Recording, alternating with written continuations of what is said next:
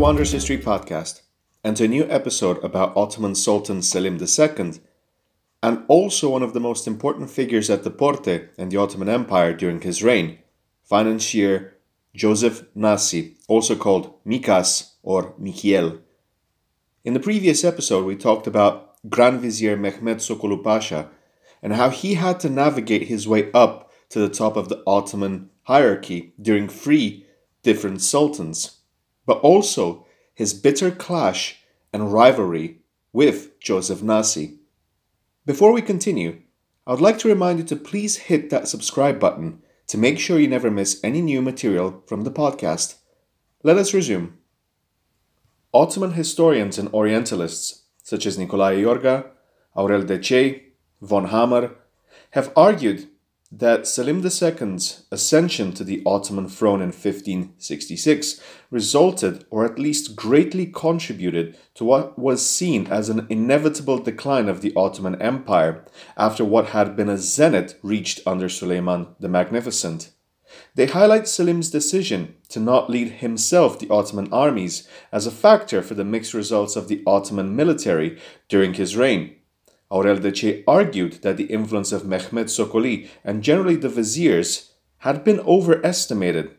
Nonetheless, with the exceptions of Shahriar, Kenneth Seton, and especially Cecil Roth, the impact of Joseph Nasi had been greatly overlooked by historians.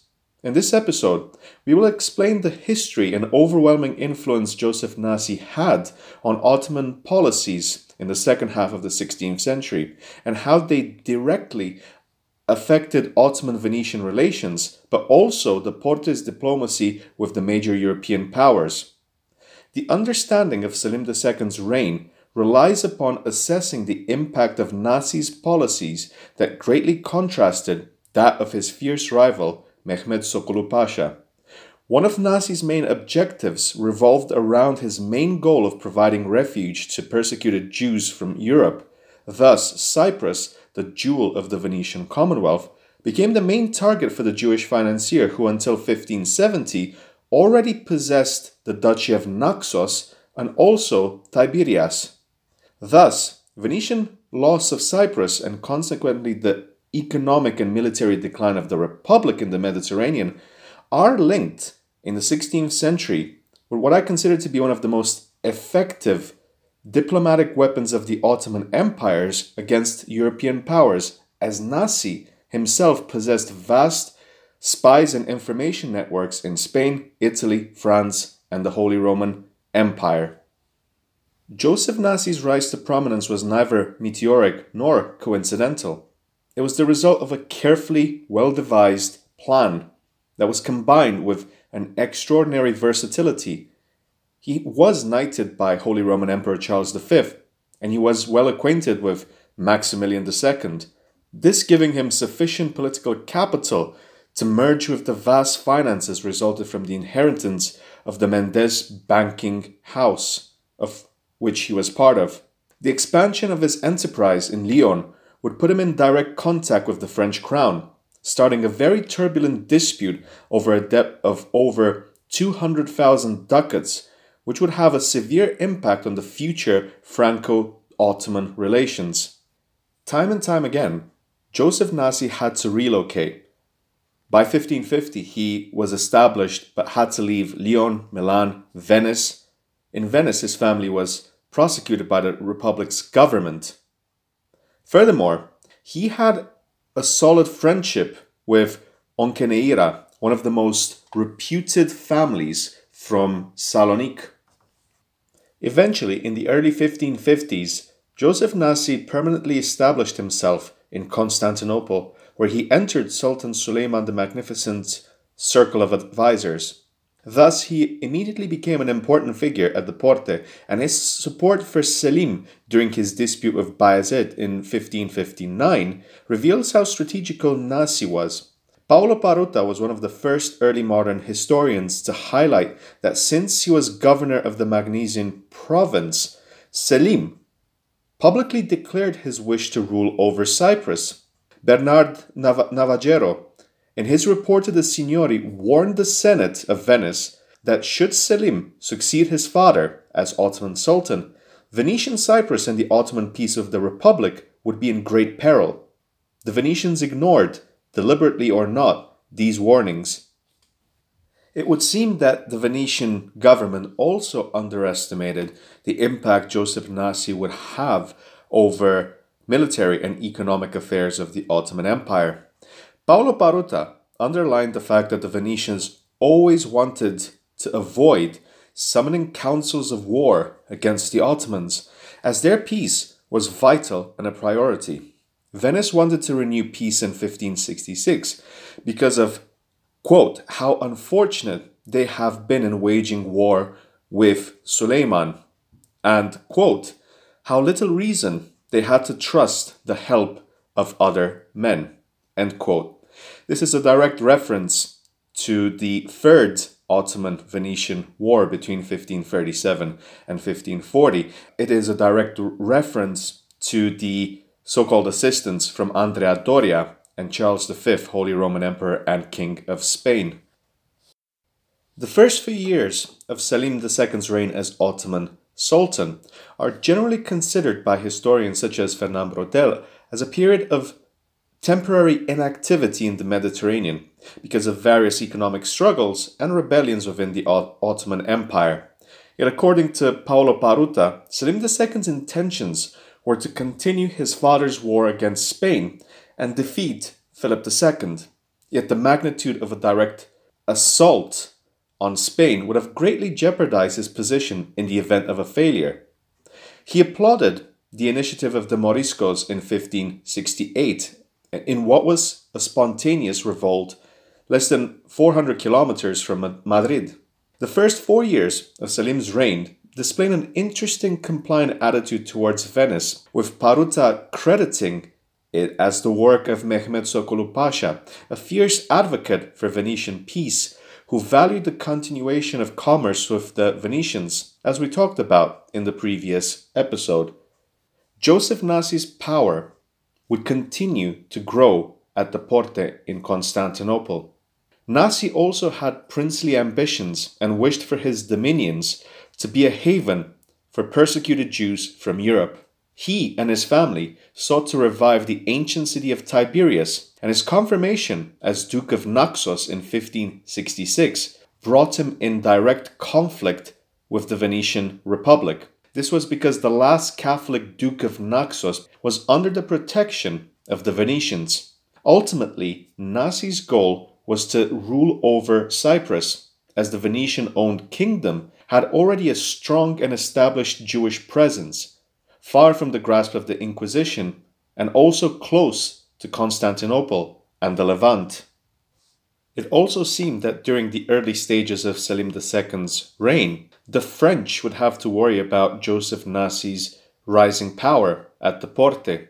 Despite of apparent good relations between the French crown and the Sultan, the lower-ranking officials of the two factions often conflicted. In 1562, Joseph Nasi tried to interfere with Ghiselin de Busbecq's mission assigned to release Spanish prisoners from Djerba. Additionally, prior to the investiture of Sokoli in 1565, French ambassadors had troublesome relations with the previous Grand Viziers, such as Rustem Pasha and Ali Pasha. There would be a constant negative and deteriorating relationship between French ambassadors such as Codignac, de la Vigne, Jean Dolu, Grandchamp, and Joseph Nasi, who insisted throughout Selim's entire reign restitution of the debt owed by the French crown, which was annulled by the French government. Thus, the relations between the French and the Ottomans were very, very different from what it used to be during the reigns of Francis I, with his cooperation with Suleiman the Magnificent. Returning to Joseph Nasi, Nasi's financial problems were as numerous as his enterprises. The Jewish diplomat and financier was greatly indebted to the imperial treasury as a result of unpaid customs. This was a primary incentive for him to demand the restitution of his 150,000 ducat loan, cancelled by the French authorities as he had broken the law by owning the business while concealing his Jewish identity to the French government. Selim's involvement in this case in 1564 by asking his father Suleiman for a resolve on this delicate matter demonstrated that Nasi's death gradually became an Ottoman problem as well, which was met with French delays justified by their ambassadors as a result of internal struggles in France. The Venetians themselves would experience a similar diplomatic turbulence at the Porte, as one Aron Segura had been arrested in 1567 in Venice after his business went bankrupt. The major problem with this was that Segura was an acquaintance of Nasi, and Sultan Selim II was his creditor.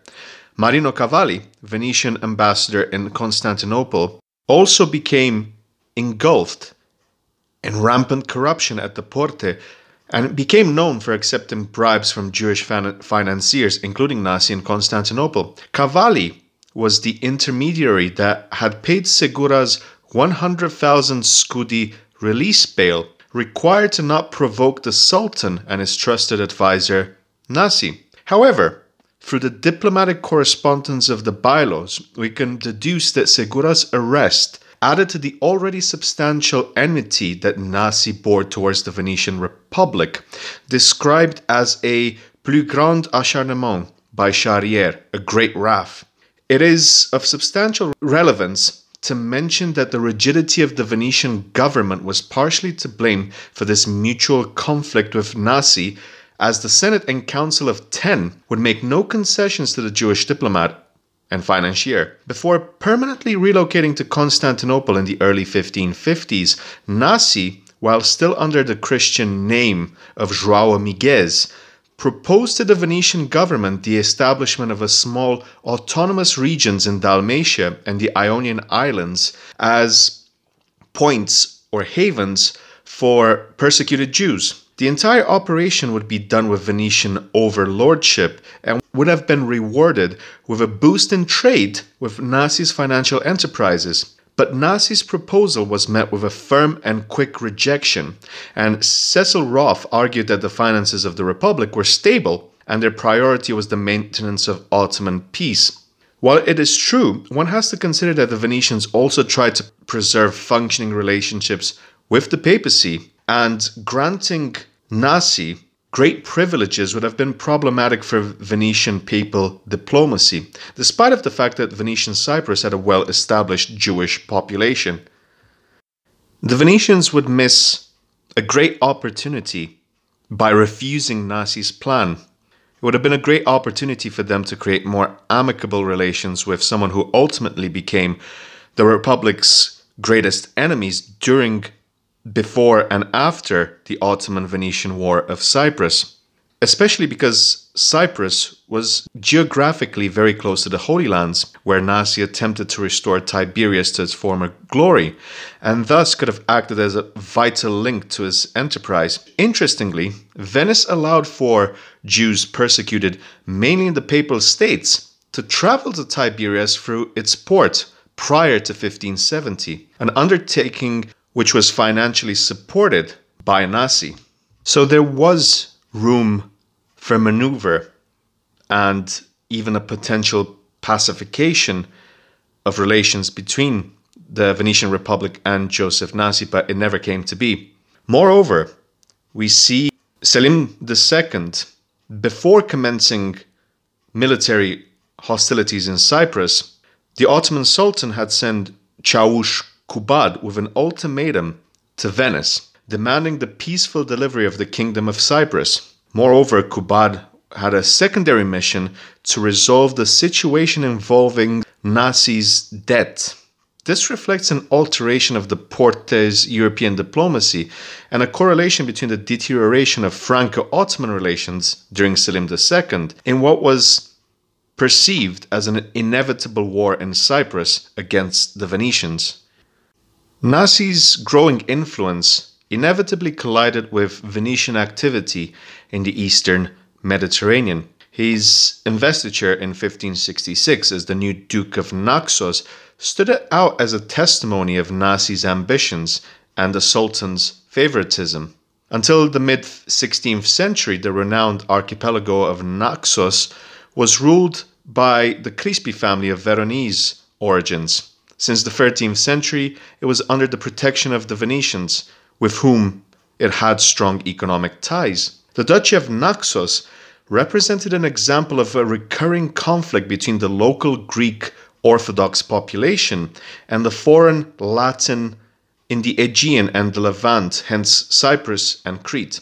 Giacomo IV, the last Christian duke, proved unable to contain the unrest of the Greek nobility and in 1566 had asked the newly confirmed Sultan Selim II to intervene. In what was one of his first acts as Ottoman ruler, Selim II invested Nasi as the new Duke of Naxos, as he had promised increased tribute and better administration of the archipelago. The importance of this sudden and undisputed naming of Nasi has been ignored by many historians, and it was briefly discussed by Seton. The Duchy of Naxos had great economic and strategic value for Venice. It was part of a trade route to the Black Sea and a large exporter of marble. Of great significance was also the presence of free episcopal sees, revealing the influence of Venetian Catholicism. Of relevance for Nasi would be his own wine trade, adding to his exporting monopoly from Crete towards Moldova and Wallachia. In 1566, the Venetians chose to not react in a military fashion to this change of rule in Naxos. A century and a half later, the balance of power between the Venetians and Ottomans had drastically changed, and Venice would choose to not compromise the peace with the Sultan in his inaugural year of rule. Hence, Nasi had acquired a valuable dominion, and in 1568, he forbade commerce of food supplies to any Venetian colonies. Affected by this exclusion would be Tenos, Crete, and most importantly, Cyprus. Giacomo IV, former Duke of Naxos, would receive a celebratory welcoming to Venice and Rome, which, when analyzed with the Venetian attempt to seize the duchy during the War of Cyprus in 1570, showed that Venice had planned a riposte against Selim and Nasi once hostilities began. Prior to the beginning of the War of Cyprus in 1570, Franco-Ottoman relations reached a critical point, as there was an embargo on French ships in Alexandria. Also in 1568, in the port of Alexandria, French, Venetian, and Ragusan ships were temporarily seized, as local authorities were unable to distinguish the French commercial fleet from which Nasi was seeking a forced compensation. The fact that this measure got extended to the ports of Algiers and Tripoli demonstrated the sheer amount of power Nasi could exert over the northern African Ottoman dominions. Selim II intervened in September of 1568 and clarified the situation involving the Venetian and Ragusan ships, while the French ships remained under embargo.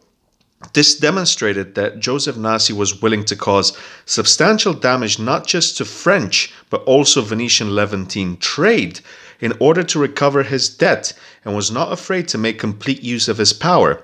This placed him, in terms of combined economic and political power, dangerously close to Mehmed Sokoli Pasha, and the report of Bailo Barbaro to the Doge portrayed the rivalry between the two and the nearly unconditioned favor of the Sultan in the following statement.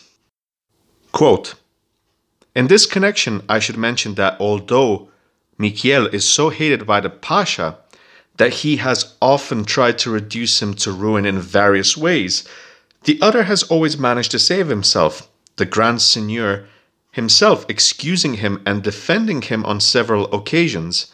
Many persons thinking the reason for this is that he is very frequently pleases the Grand Seigneur and various of the principal agas of his court with trivial presents of comestibles. As a result of these gifts, the latter takes every occasion to be in service to him with the Grand Seigneur. It is thus that he is able to maintain himself in spite of Mehmet Pasha, who is his mortal enemy. Nasi's demand for the restitution of his debts from the French crown actually received legal support as Sultan Selim II agreed to ratify a firman, or a law, which stated that ships with cargo worth more than 1,000 ducats should be detained until full compensation from the French crown was complete. This in turn proved to be a very blunt and poor strategic thought from the Sultan, as it gave Nasi the legal power to violently breach the 1535 Franco-Turkish Commercial Treaty, a pillar of the economic and political alliance of the two powers. This is very important and relevant because, in a similar way, under the strong recommendation, one can say urging, from Nasi, Selim II would breach the Ottoman-Venetian peace of 1540, which was renewed in 1567, and he attacked Cyprus under machinated pretexts. From the early beginnings of the Ottoman-Venetian War of Cyprus, we see that the French tried to do as much as possible to immediately pacify the two factions. By the 1st of March 1569, the French also displayed a desire to deal with Nasi's demands. It had been a very difficult matter, which required not only to dispatch the agent Claude de Bourg, but also the intervention of Seigneur de Guérin, former French treasurer and staunch supporter of French Levantine trade. Ultimately, as mentioned in the previous episode, in October 1569, a new commercial treaty between the French and the Ottomans was ratified and re-established trade between the Ottoman Empire and France. This can be regarded as a French diplomatic victory, a notable win for Mehmet Sokoli, who had supported Guérin's mission, and it was a minor blow to Joseph Nasi.